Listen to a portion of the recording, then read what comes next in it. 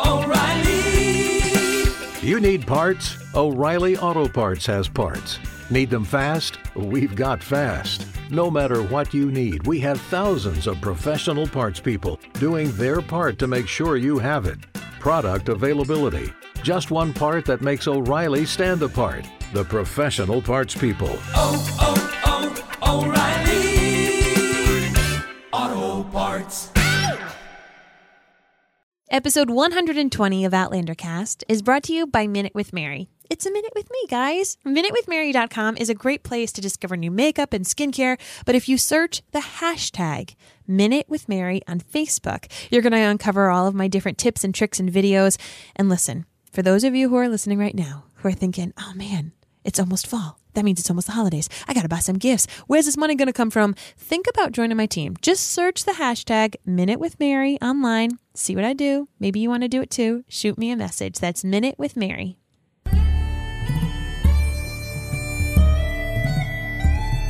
All the way from Cranston, Rhode Island, welcome to Outlander Cast. It's a podcast dedicated to the show Outlander on Starz. Sing me a song of a lass that is gone. Say, could that lass be I? Mary of soul, she sailed on a day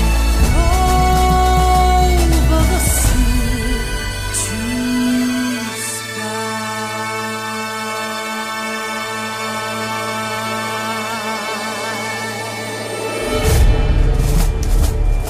Hello, everybody. Welcome back. My name is Mary Larson. My name's Blake, and I think that there is absolutely nothing more fulfilling in life than geeking out over history disagree. for about an hour. I totally disagree. How can you disagree with that? I think s'mores are more filling. No, not filling, fulfilling. Oh. Where's your brain at today? I just started to eat healthy, guys. It's day 2. It's day 2. For any of you who ever try to eat healthy, does anyone else out there just think about food in those first couple of days? All I want We is start s'mores. dreaming about food too. I haven't gotten to that point yet, but I am thinking about s'mores right now. All right, but yes, geeking out over history is quite fulfilling. For me, it is, at least, and I don't think there's anything better. Except s'mores. Which is exactly what we did with this episode. We've been famous for doing the history podcasts. Famous. Famous. It's they're world famous, as a matter of Hey. fact. That's how we got our Marconi. But come on now. We are, we've done the Jacobite history podcast. We did the history of France podcast, and we thought, you know what? Let's do the history of North Carolina for this one. Yeah, we did. Hey, we're in a new spot. Let's just do it. Fortunately, though, for all you listeners out there, and for Mary's sake, they didn't have to listen. You don't have to listen to me blabber on. Rather, I was hungry for about 45 minutes or an hour or so. We actually brought in an expert to talk about colonial North America and what it was like in North Carolina. And I am so super excited because the conversation was freaking awesome.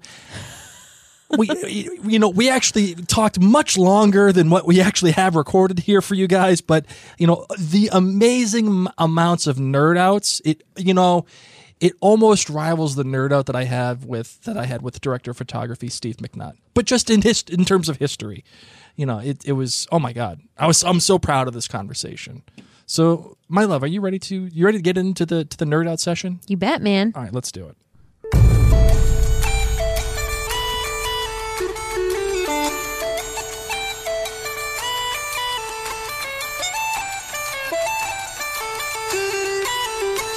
Joining us today is Ed Ayers. He's one of the podcast hosts from Backstory. It's a show all about American history. You guys will definitely want to check it out after you listen to this episode. Ed also happens to be the winner of the 2012 National Humanities Medal from President Barack Obama. Ed is also the president emeritus of the University of Richmond, a professor of history at the University of Virginia. Oh, and he's also written 10 books, one of which was nominated for a little-known award called the Pulitzer Prize. You may have heard of it. Well, Ed, thank you so much for taking the time to join us on Outlander Cast today. Thank you. Glad to be here. So one of the things that we like to do here, obviously, is talk about the history of Outlander and what that all means when it comes to the book, and also, most importantly, for our purposes here, the show.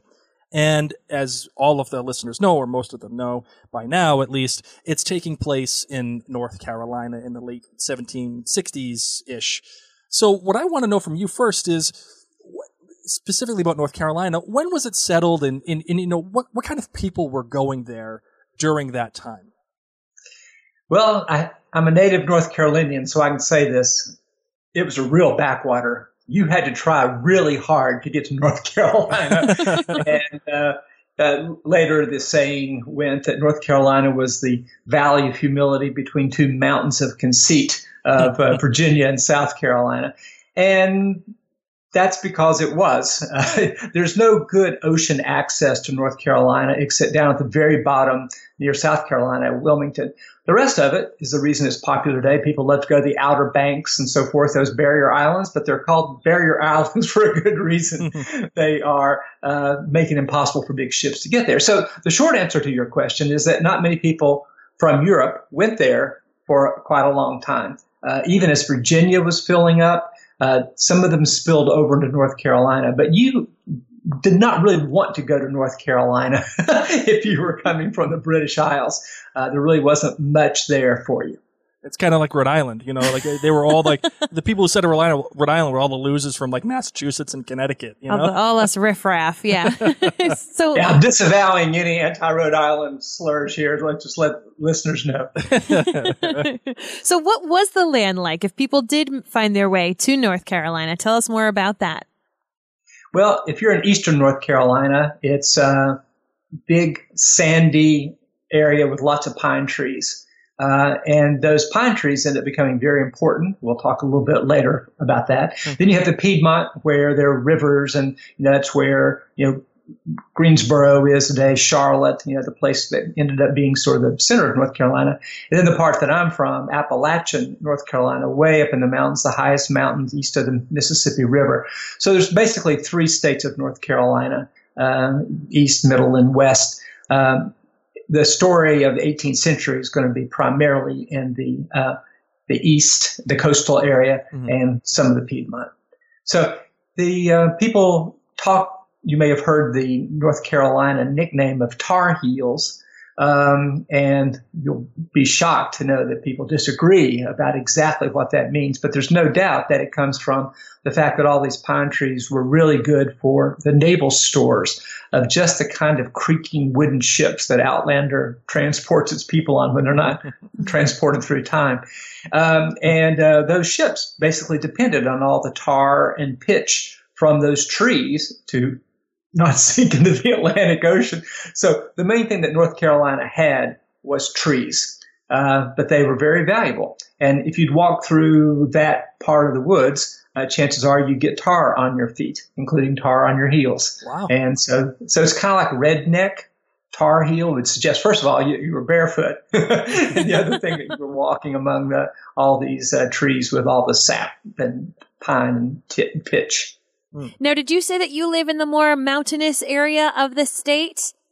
That's where my family somehow settled in the most infertile but beautiful areas. Really, we grew up. My family's from 1830s, the base of Mount Mitchell, which is the tallest mountain east of the Mississippi, and it's looks a lot like Highland, Scotland, as it turns out, and a lot of the Highland Scots went there. Mm-hmm. But yes, that's where my family's from. I moved a whole hour away to grow up in Tennessee, but I'm native-born North Carolinian, many generations. So Ed, tell us a little bit about what the area of Grandfather Mountain is like, because that kind of area is important in the series. Well, it's remarkably beautiful, and as the name suggests, it's remarkably mountainous. It's really one of the highest areas that you would find in North America. And Grandfather Mountain has become a tourist attraction because they put a road in. But that whole area would have been really rough and hard to have established a farm in the 18th century. Wow. And what's just the weather like there? What are the seasons like? Just thinking about the settlers of that time? Well, it would have been a lot warmer than Scotland. And so, but it looks like Highland Scotland. I mean, it's, when I visited Scotland, and I said, okay, I've been here before. That's what it looks like. But, it became a big resort area, and it still is, because it's 10 or 15 degrees cooler, than the flatlands. And so people would establish resorts there, and really pretty Tony place in the 19th century, because it's a lot cooler because of the elevation. So our characters in Outlander go from Georgia to North Carolina. They make their way up there eventually. Is that kind of hard traveling for settlers like that? Yeah, you wouldn't have much stuff. What you would have would be, if you were lucky, some kind of wagon with an ox pulling it. Maybe you'd have a cow for milk, and maybe a hog or two. The best thing you could have would be hogs that you would let sort of run free around the farm. Axe. That's pretty much it. Especially in the 18th century, you couldn't carry it, and it's going to be really hard. There are basically no roads. So if you're trying to find an inhospitable place, maybe a safe place, Highland, North Carolina would be a good place to go. Mm-hmm. So now, of course, it's not highly settled, but a lot of the people who would have been settling that area would have been Native Americans at that time. Can you tell us a little bit about what those original settlers, who was actually there before the Scots came over? Well, in the Highlands, it would have been the Cherokee, who are Iroquoian-speaking people, and they would have been there for hundreds of years. We have just a beautiful traveler's account just a little bit below this in South Carolina, where he talks about beautiful fields that they've established down by the rivers. It would have been, pretty close to paradise, really, if you think about how hard people work to have a home in the mountains now. The hunting would have been remarkable, the number of deer around and so forth. So from the Cherokee's point of view, these people from the British Isles showing up would have been a real intrusion upon the landscape. But at first, they could have been a novelty, and if they brought things to trade, they would have been welcomed. Until their numbers became overwhelming, and until they started taking away land, the Indians of North Carolina got along pretty well with the settlers. Actually, until they became settlers. As long as they were traders and so forth, that was pretty welcome. So unlike other parts of North America where the indigenous people really fought back against the settlers, North Carolina, with the Tuscarora in the east and the Cherokee in the west, were actually pretty hospitable most of the time. So our characters, they've actually run into a bunch of different tribes, at least within the book, and they live in the eastern part of North Carolina. So, but they actually run into the Mohawk tribe in this book. Is that something that would have happened in like real life, or is it just the Tuscarora and the Cherokee? Well, the Mohawk were part of the Iroquoian League, and I think contrary to the way a lot of people imagine, these people were very mobile.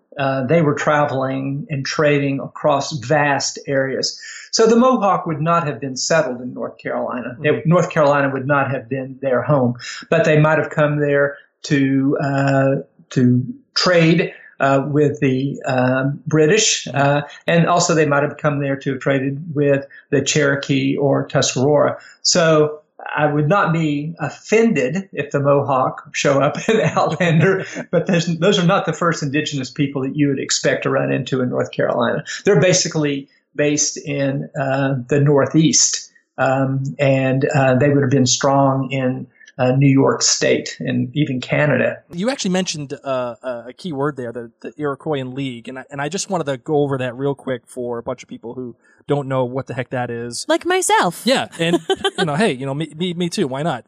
Can you explain that just a little bit further? And are there a bunch of different tribes that make up the Iroquoian League? As the name suggests, it was not an athletic conference, but what it was people tied together by a shared language group. Mm-hmm. I think a lot of people don't understand there have been hundreds of different languages spoken among the native peoples of North America.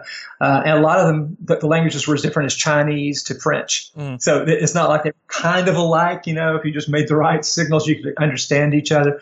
And so, not surprisingly, as with the French or Spanish or English, people who shared a common language often shared a common tradition. So the Iroquois League would have been a way to have been stronger in the face of whatever threats were posed, either by other native peoples or by the Europeans who were showing up. So let's dive down deep a little bit further. The Tuscarora, could you talk about that tribe a little bit and what our characters would be running into if they met them? Yeah, so the Tuscarora, like most of the native peoples, when they first met some of the British, they were happy to trade with them, especially for guns, which were really helpful in hunting. And then in a kind of escalating practice that we see throughout North America, more guns leads to more hunting, which leads to fewer animals, which leads to farther hunting, which leads to conflict, right? Mm-hmm. But they are producing the highly fashionable deer skins, which you would have seen on the streets of London. You would have seen the white tails on people's hats and things like that. And they were, and partly because they're at this same time a cattle infestation in Britain, and so that they needed the leather of the deer as well. But as the British start expanding more and more into Tuscarora territory, they fall into conflict, and the British actually capture some of the Tuscarora and sell them into slavery in Charlestown, which we know is Charleston, South Carolina, which would have been to the south. And this came to a head in the Tuscarora Indian War, 1711, 1714, which the British won. Then they signed a treaty, and the Tuscarora were forced to 2 reservations in North Carolina. So 40 years before this part of Outlander, the Tuscarora had already been removed to reservations, which we tend to think of as a 19th or 20th century thing, but in fact was an 18th century phenomenon as well. Wow, that is phenomenal. Well, it's also the case, and to lend more credibility to the Mohawk thing, some Tuscarora fled north to join the 5 nations. Okay. And so that you could have imagined that. So if we want to imagine the scene, let's imagine Tuscarora who've been decimated by the British settlers who go to north to find allies among the Mohawk. So that's a plausible, if difficult, scenario. And how did the Tuscarora do with illnesses that might have been brought over by these new settlers? I mean, just one of our main characters is very good with healing. So I'm wondering how, if you know of anything that happened to the Tuscarora with like their health, with any outbreaks. We do know that over 90% of the indigenous people who were here before European contact died by the 18th century. Often from diseases they never actually saw who brought them. You know, somebody would come in and trade at an outpost, and then unknown to others, take measles or smallpox or something back, which did not exist before the European arrival. And so you would have seen massive death and destruction even before the English showed up. So that's one reason the English are kind of underestimate the native peoples. When they're arriving, a lot of these groups have been really broken by these unexplained illnesses that have killed so many of them. And so you're seeing a lot of the native peoples forming new alliances and moving. I think we have the idea that the indigenous people have been where they are, in the group they are, for time immemorial. But by the time the British actually show up, there have been all kinds of changes. The Catawba Indians in central North Carolina had undergone the same thing as well. So you'd have found, anytime you'd found Indian people, they had suffered enormously from European-born illnesses. And so the healers would have been the most valuable people you could have. If you could find somebody who could stop this ravaging of these completely mysterious illnesses, they would have been highly esteemed. I want to move into that vein a little bit here. You talked about the Iroquois League, and you also talked about all the different tribes moving in and out of different places. How did the arrival, rather, of the settlers impact that kind of inner politics of those established tribes, of the League? How did that affect everybody there? Well, what you find is that the British settlers can either be your friends or your enemies, right? And that's one of the things that puzzles the British so much, is that they find the Indians unpredictable because they will shift loyalties. because and it could be something as small as a farm, lets its hogs or cattle run through the fields of local Indian peoples, right? And just devastates their food supply. And the Indian people, shoot the cow or the pigs. You'd be surprised the number of battles that grow out of things like that. So it's a constantly and highly volatile environment. And what you would have found too is that Indian peoples are looking to think, well, do we want to ally with these people? Do we want to join with others against these arrivals? And so in the same way that the English, the Irish, and the Scots didn't get along, you'd find the same way that the American Indian people were not like, hey, we're all Indians, we got to stick together. They wouldn't have seen it that way. They care about themselves, their people, and what's advantageous for them. Well, I got to tell you, you gave me the perfect segue into my next question, which I is... live for perfect segues. How did North Carolina become the area that the Scots congregated? Like, that was the place, apparently, as opposed to other colonies. What about North Carolina made that so special? Well, because they actually had a Scotsman in charge. At first, not many Scots came to North America for a long time. In the 17th century, when there were a lot of other people coming from the British Islands, the Scots were not that likely. But by the 18th century, the 1770s, there may have been 10,000 a year who were coming. And probably by 1785, there's probably 150,000 Scots in North America. And a lot of them came to North Carolina. About 1,000 men, women, and children were banished from Scotland and forced to become indentured servants after the Jacobite Rebellion failed in 1746. And then the Scottish immigration had begun in the lowlands, but in the 1730s, the Highland Scots began immigrating as well. And from about 1740 to the 19th century, North Carolina was the favorite place for Scots to come, partly because they had helped settle North Carolina from its outset. The first proprietary governor of Albemarle, as it was called, William Drummond, was Scottish, and Scottish elites would use their connections in Scotland to encourage, and sometimes they would finance Scottish settlement in the colony. So it was a kind of chain migration that you hear about today, right? It was intentional. And if you're getting ready to sail across the ocean to this completely bizarre and unsettled place, having one of your countrymen there help fund you and meet you when you got there would have been an enormous advantage. So once this stream began, it was kind of like siphoning. It kept bringing the Highland Scots, especially to North Carolina, even though North Carolina was not a particularly prosperous place. Mm-hmm. And I should say, too, that one of the reasons that was popular is because they were Presbyterian. And so other Presbyterians would welcome other Presbyterians. It sounds very innocuous today. The Presbyterians wouldn't want to get them sideways with us Methodists or whatever, but it was a big deal to have a place where your church would be respected from the moment you set foot. So what was like for those indentured servants that were coming on over from Scotland? You don't want to be an indentured servant. It was terrible. Basically you belong to somebody for 7 years and you have to do whatever they tell you to do. And it all depends. I mean, it's a lot like novels.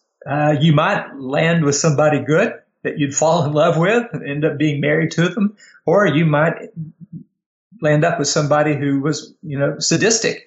And you would need to remember a lot of these indentured servants would have been quite young. They would have been teenagers, basically. So what that means is if you are bringing them over, we can imagine what it'd be like to be betting on what some teenagers are going to be like, especially teenager boys, if I may say so. Famous for running away, famous for getting indentured girls pregnant, famous for maybe even consorting with Indians or with African slaves. And so it would have been a very rough and tumble existence. Your goal was to survive, and then you would be given 50 acres, and then you would be able to bring over some other indentured servant and torture them. So it's a great system. Oh, man. So those who weren't indentured servants, what did they do to make a living? Well, there's only really one thing to do, which is be a farmer. And that what you would do, you'd be as close to the river as you can, because that's the only form of transportation. Even 5 miles, if you can imagine, dragging pine trees 5 miles through pine forest gives you some idea of what it'd be like. So they would basically grow crops and raise horses and cattle and hogs that they would then sell to the planters of South Carolina and maybe of the Caribbean. Something else we need to remember is that this is basically a part of the greater British Caribbean. And so it's not very romantic, I'm afraid. We don't really have movies about hog droves, but that would have been what the people ate more than anything else. And somebody's got to raise them. So we talked a lot about the Scots coming over, and they're coming over in droves. You said even as much as 150,000 at this point in time, all throughout the colonies. But specifically, what kind of influence did the Scots have on the culture in the Carolinas, and is it something that's still felt even this day? Yeah, this is a really controversial topic. People have built entire careers arguing that we're basically, and I'm really probably Scots-Irish myself, and we were in Europe touring around showing the kids civilization, all these museums. They were trying to figure out, so Dad, who are we? I said, well, we're the Scots-Irish. We came and took Scotland away from the Irish. Then we came and took America away from the American Indians. Then we helped enslave people from Africa. And then we went to war against the United States. So that's kind of the story that a lot of people tell about the Scots-Irish. Also with other nonsense like people in the mountains, like my grandparents, speak purely Elizabethan English because apparently we'd never talk to anybody else and didn't get out much. So, in all honesty, I'm not much a big believer that it made that much of a difference. It's kind of funny. Today, you go to Grandfather Mountain, and you can see the Highland Games, in which men in kilts and heavily muscled, doing things like throwing giant poles and things like this. I can pretty much guarantee you that the only time that you would see anything like that in Scottish culture is when in North Carolina mountains is when it's staged for tourists. So that's my truculent answer. I would say if I were looking for a more encouraging response, I'd say that Presbyterianism has been really important in North Carolina all along, heavily evangelical state. And places like Davidson College are Presbyterian. I'd also say that America's really great, unique cultural contributions to the world and country and jazz and blues music. A lot of it would have its origins in Scots and other English Isles music. With what we think of as old time music or bluegrass, whatever, has its origins in that as well. So I think that many people would think that the mountains of North Carolina and Tennessee are the places where this culture that came over in the 18th century has been, as they say, preserved.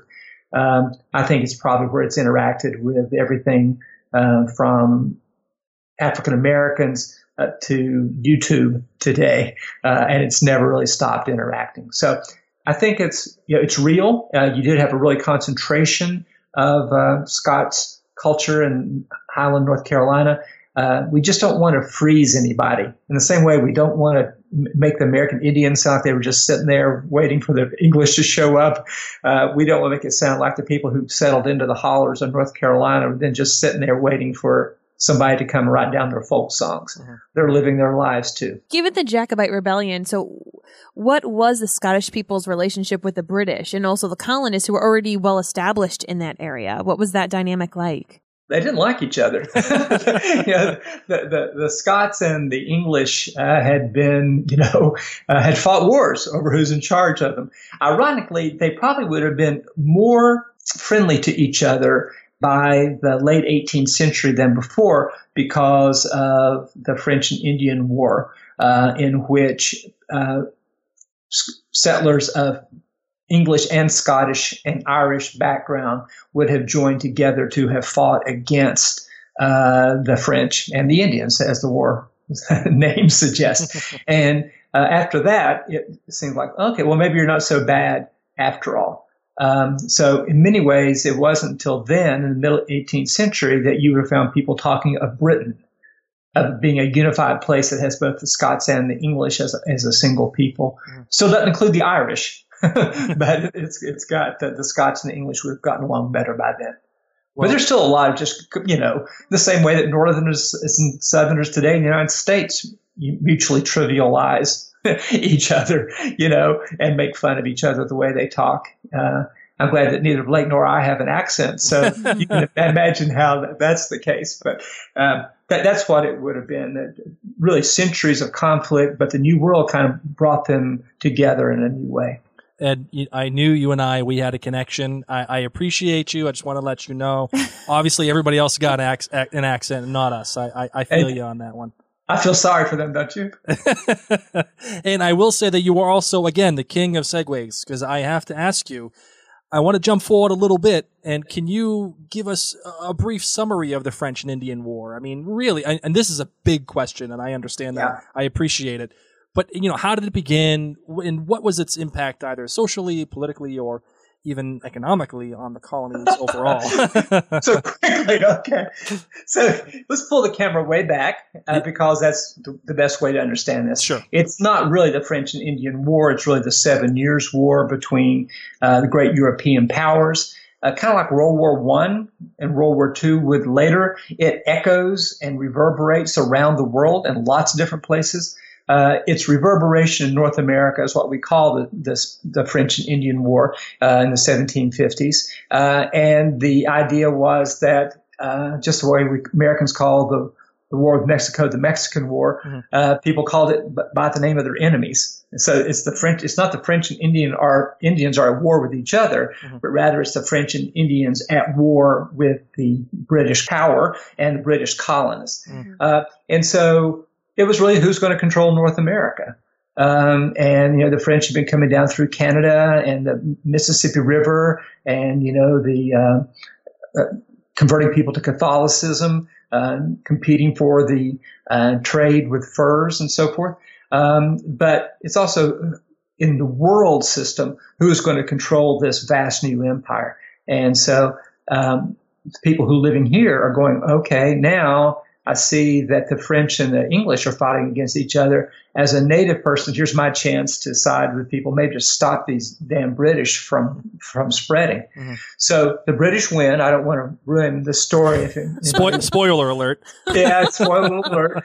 And what they do is in order to stop further conflict, the British say, hey, all you American settlers, like the folks from Outlander, you may not cross over the Appalachian Mountains to what comes on the other side. So for a while, you would have found western North Carolina, East Tennessee being the boundary of settlement. It would have been as close to the middle of nowhere as you possibly could have gotten.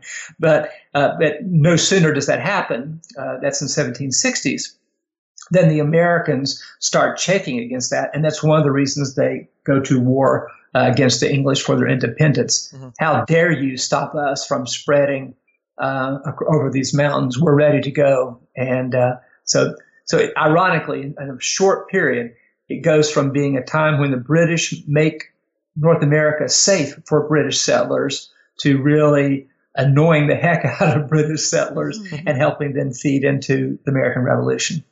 So given what we can at least call a complicated, if not contentious or convoluted relationship. Look at all your alliteration. I know. You can call it all those things. It's because because it's Carolina. It's because I'm awesome. That's why. Given that complicated relationship. Can you give like a non-C word? Look at you go. Between the British and the colonists. Ooh, there you go. More C words for you. The colonists and the Scottish and the French and that whole really it's complicated Facebook relationship. Were we finding the Scottish settlers or even the Jacobites siding with the British, or were they siding with the French and the Indians? Or were they minding their own business? Were they like, get out of my face, I want nothing to do with this? How did that all go down? The answer is yes. They did those things, but generally they sided with the English because why would they? They are settling farms. and they want to be free to have those farms, and also who they're going to trade with. Well, the whole idea is that you need to be able to trade with the home country. So they would have been. That's one of the things that would have cemented the relationships and actually created bonds of British North America instead of just English North America. That the Scots, Lowland and Highland, would have been eager participants in that war, and then again. Well, I don't want to get ahead of the story. I don't want to ruin the story too. Another war follows that one. So I don't know if Outlander season 4 gets there or not. So I don't want to tell you about it. Well, I think we're going to get there. And I actually have one other question for you. All right. In this area, I know up in New York and in Massachusetts and in Canada, Maine, that whole area, the French and Indian War is a big deal. But more specifically, what did anything happen in particular in North Carolina during that war? Were there any major battles? How did that all go down at that time in that place? It's not an accident that it's a big deal in the North. You know, Sure. Is that Ticonderoga and all that sort of stuff? Yep. You know, people really in the South have never really heard of it, don't know what it means. It's just not a big deal here. But what its backwash would have affected North Carolina as being a place where the frontier would have been dangerous. But North Carolina had its own problems. North Carolina was kind of torn up from inside. It didn't really require outside stimulation to be in conflict. And I can tell you about that if you want me to. I would absolutely love it. Well, how convenient. So the North Carolinians were known from the very beginning as a mutinous people.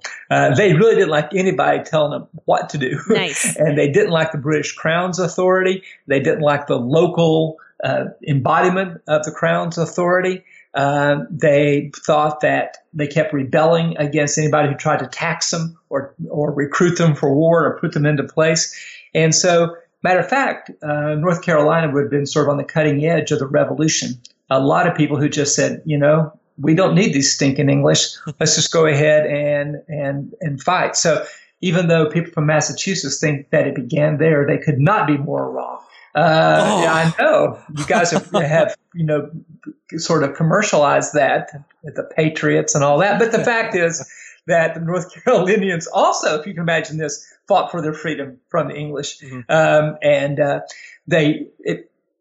basically because they were fighting against everybody else. So the revolution does begin in the wars in the North, but then it moves to the South, and there North Carolina. A bunch of people show up at Governor Josiah Martin's home in Newbern, North Carolina, and basically, I've seen the trailer for Outlander. That it could have looked like that. People showing up with torches and throwing rocks through windows and all that. I don't know if that's who that was, but that scene would have been what would have happened because the North Carolina settlers really resented the British power and its local representatives.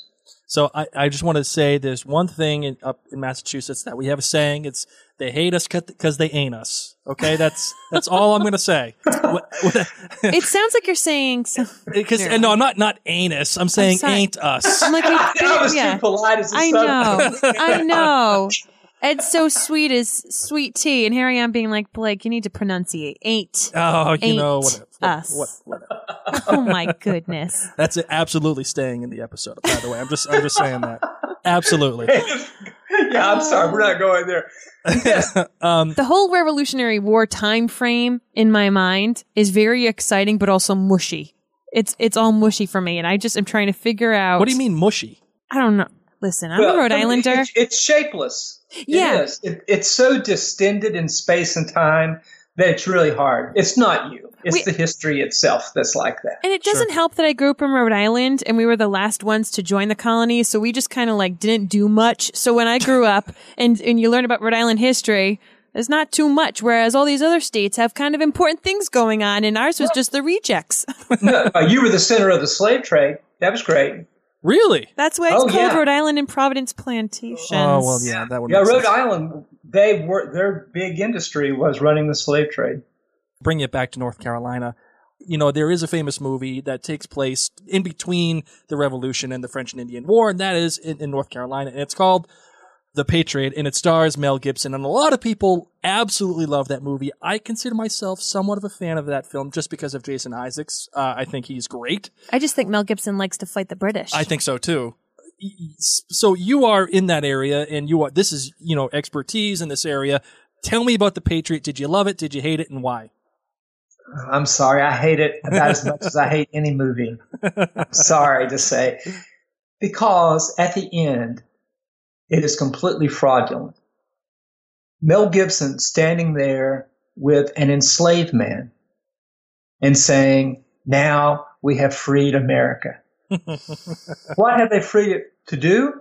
They have freed it to become the largest and most powerful slave empire in the modern world. Mm-hmm. If the United States had not come into existence in the Revolution, slavery would have had a different path. Mm-hmm. So the English started ending slavery in the 1830s. You may have heard that the United States did not. Mm-hmm. And so, there's some cool, and they did not lock people inside a church and set it on fire and stuff like that, So I think that it is fraudulent at its core because it denies what was lost in the Revolution, which was a chance at the end of slavery for generations for African Americans. And every movie doesn't have to be like medicine you take that makes you feel bad about yourself, but to invert it at the end so that it's a celebration of the very thing that we should bemoan, it just drives me crazy.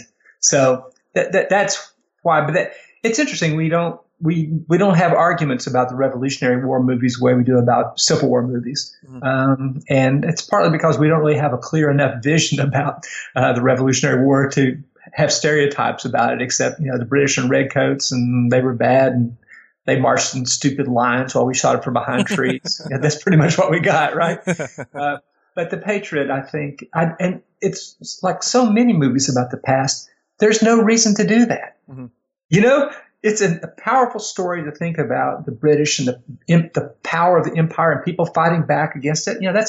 I can imagine a series set in outer space that would work really well like that, right? But to feel like so many movies about the United States have to end with some kind of uplifting ending, and in this case, one that's diametrically opposed to the truth, I think is just way too bad. I'm confident that Outlander season 4 is not going to do anything like that. Hey, that outer space story is basically Battlestar Galactica. So there you go. It comes full circle. Star Wars. Yeah, Star Wars too. That would make sense. Empire Fights Back would be a good name for a part of that, maybe the Death Star and all that, right? But it's interesting how we can be the empire sometimes, and so especially where slavery came to be involved, and also we're American Indians. So I think that I see why people like The Patriot, and Mel Gibson does look great in that hair. But the fact is that it's just not just wrong, but in the teeth of truth. And so I'd not endorse that movie as a way to understand the American past.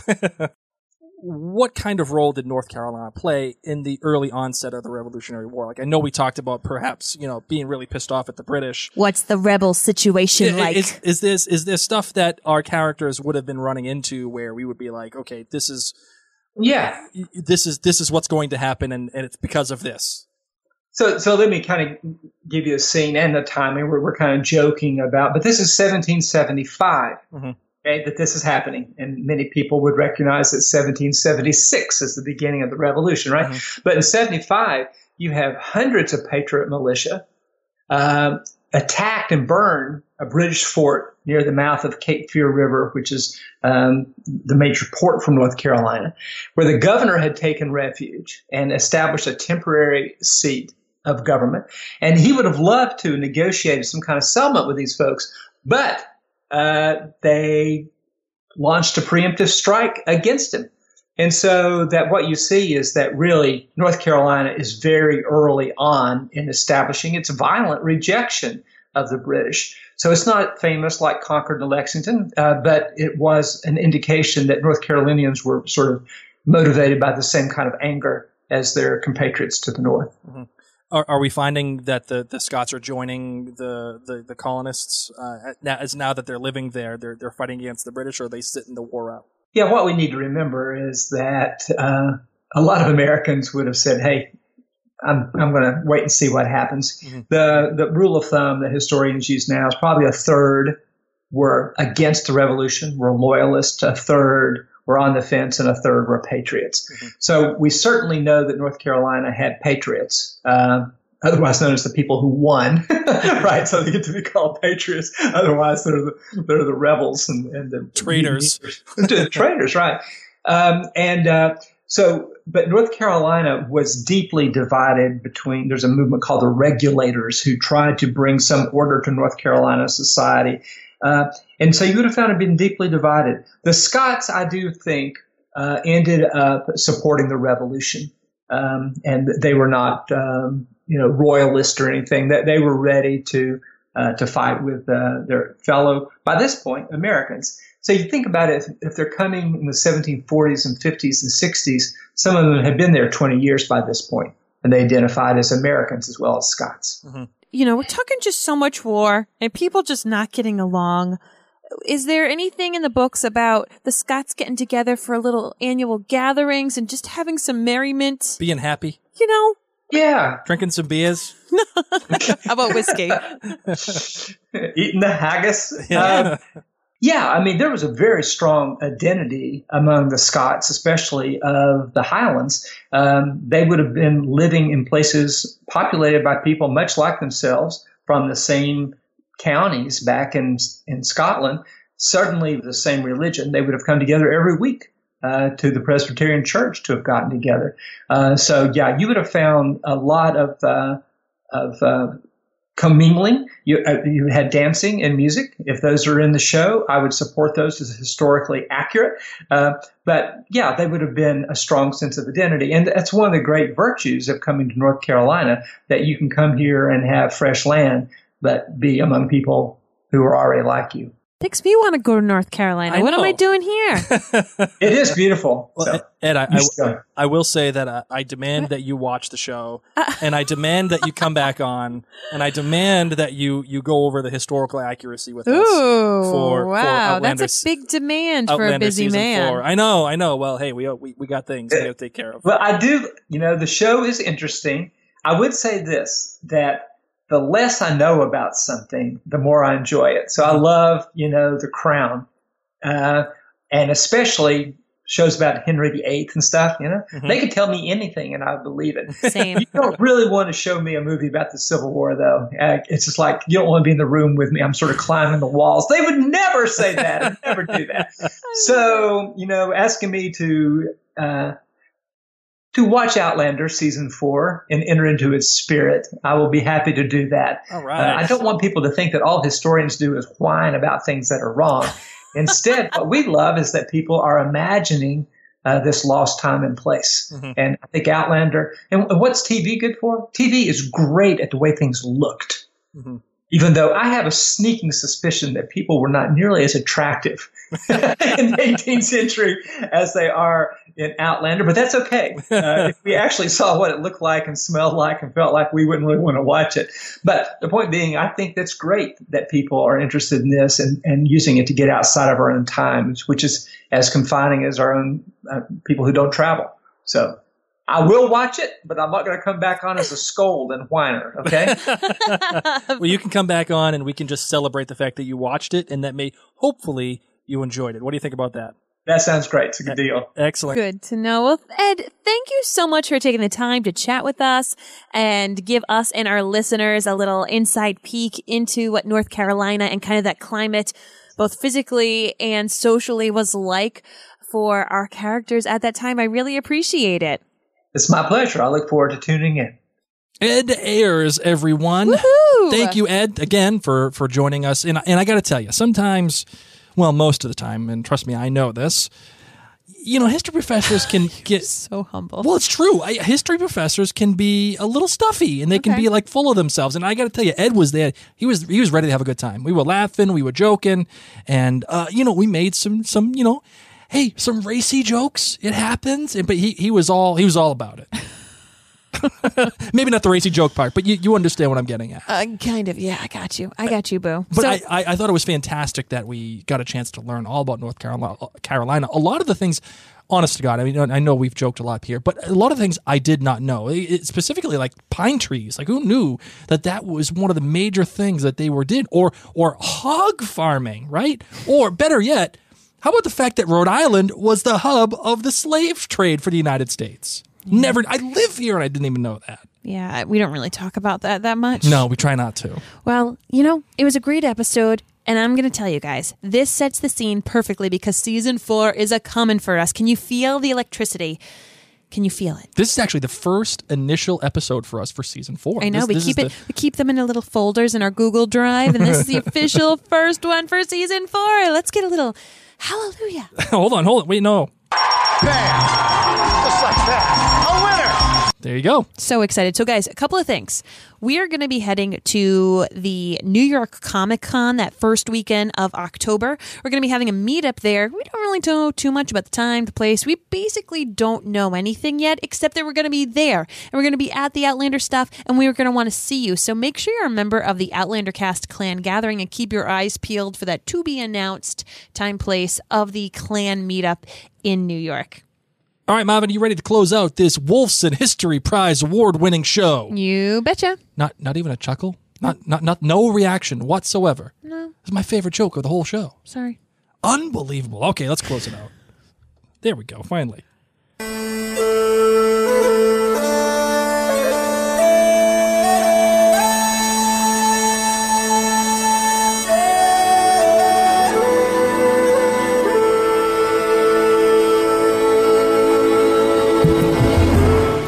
Take the time to thank those of you who are patrons of Outlander Cast. Without you, this show would not be possible. We would not be able to pay the babysitter that we're doing right now so we can be podcasting. We wouldn't be able to host the website fees. We wouldn't be able to do any of the things we do without you. So thank you for taking the time and the money. Remember, you can join for as little as $2 a month to support us here at Outlander Cast. So we wanted to give a huge shout out to some of our most generous supporters. We have Jen Sherman, a new patron. Thank you, Jen. Peg Cumby, Ann Gavin, Bobby Francella. We've got Liz, Meredith, Tina, Carolyn, Sharon, Tracy, Lisa, Sue, Keelan, Dana. We've got Celine, who joined just recently. Thanks, Celine. Mary, Michelle, Jennifer, Heather, Maryland, and guys, so much more. But those, of course, are some people that I want to give some super duper shout outs to. Thank you, thank you, thank you from the bottom of our heart. Really means a lot. And you know who else gets a big shout out? Is those of you who get to leave us a nice written review in iTunes. This helps people learn about Outlander Cast, people who don't even know we exist yet. So this week we want to thank Time for Fun. This person said, love listening to this podcast, and I get a special kick hearing the Boston accents come through. Yeah, great quality. Wicked good guy. Wicked good. They're wicked good accents. The lobster's wicked good. Gonna get in my car. Boston cream pie. Drive down to the bar, down to the Packy. You have it. Great quality and content. Oops. Time for Fun, so she listens at work all day. Makes the time go by much faster. Thank you, Time for Fun, for writing that review. And any guys, mean ones lately? I love reading the mean ones, too. The mean ones are great. No, we don't want any mean ones. No, but I'm saying, no. Like, The answer is no. No mean ones lately. Okay, cool. Thank you for not leaving any mean ones. The mean ones make me cry. My goodness gracious. Well, thank you guys so much. Remember, another fun way you can share this podcast is by taking a screenshot. You're listening on your phone right now, right? So screenshot it and share this in your Instagram stories or your Facebook stories. It's just another way for people to find out about the podcast. All we can do is just give you the best quality content that you deserve. And if you liked this particular episode, please let us know. We will actually do some more and explore more facets of either colonial history. Maybe you want to learn about the Revolutionary War, because I got a feeling it's coming up. Maybe not this season, but maybe in future seasons. We are happy to do so. And if you don't want to listen to me ramble on about it, let me know if you like this interview style. I like this interview style. I certainly enjoyed it. I had fun. I had a lot of fun, but I think that's all for now, my darling. That's all she wrote. Oh wait, don't we want people to vote for podcast awards? Nope, we already were nominated for podcast awards. Oh. It's now up to our content industry leaders and the podcast award winners themselves. All of those things are already counted. Oh wow, they are ready to go. Although there are some podcast award voters that you guys that nominated us. Yeah. If you checked the box to be like, oh yeah, hey, I'll vote, for the nominations. Thanks, you will guys. be randomly selected potentially. to vote again for us. So if that happens, please let us know. That'd be great. I'd love to know guys. that. So thank you very much. Yes. All right. So I think that's all she wrote. For now, I'm Mary. My name is Blake. And you've been listening to Outlander Cast.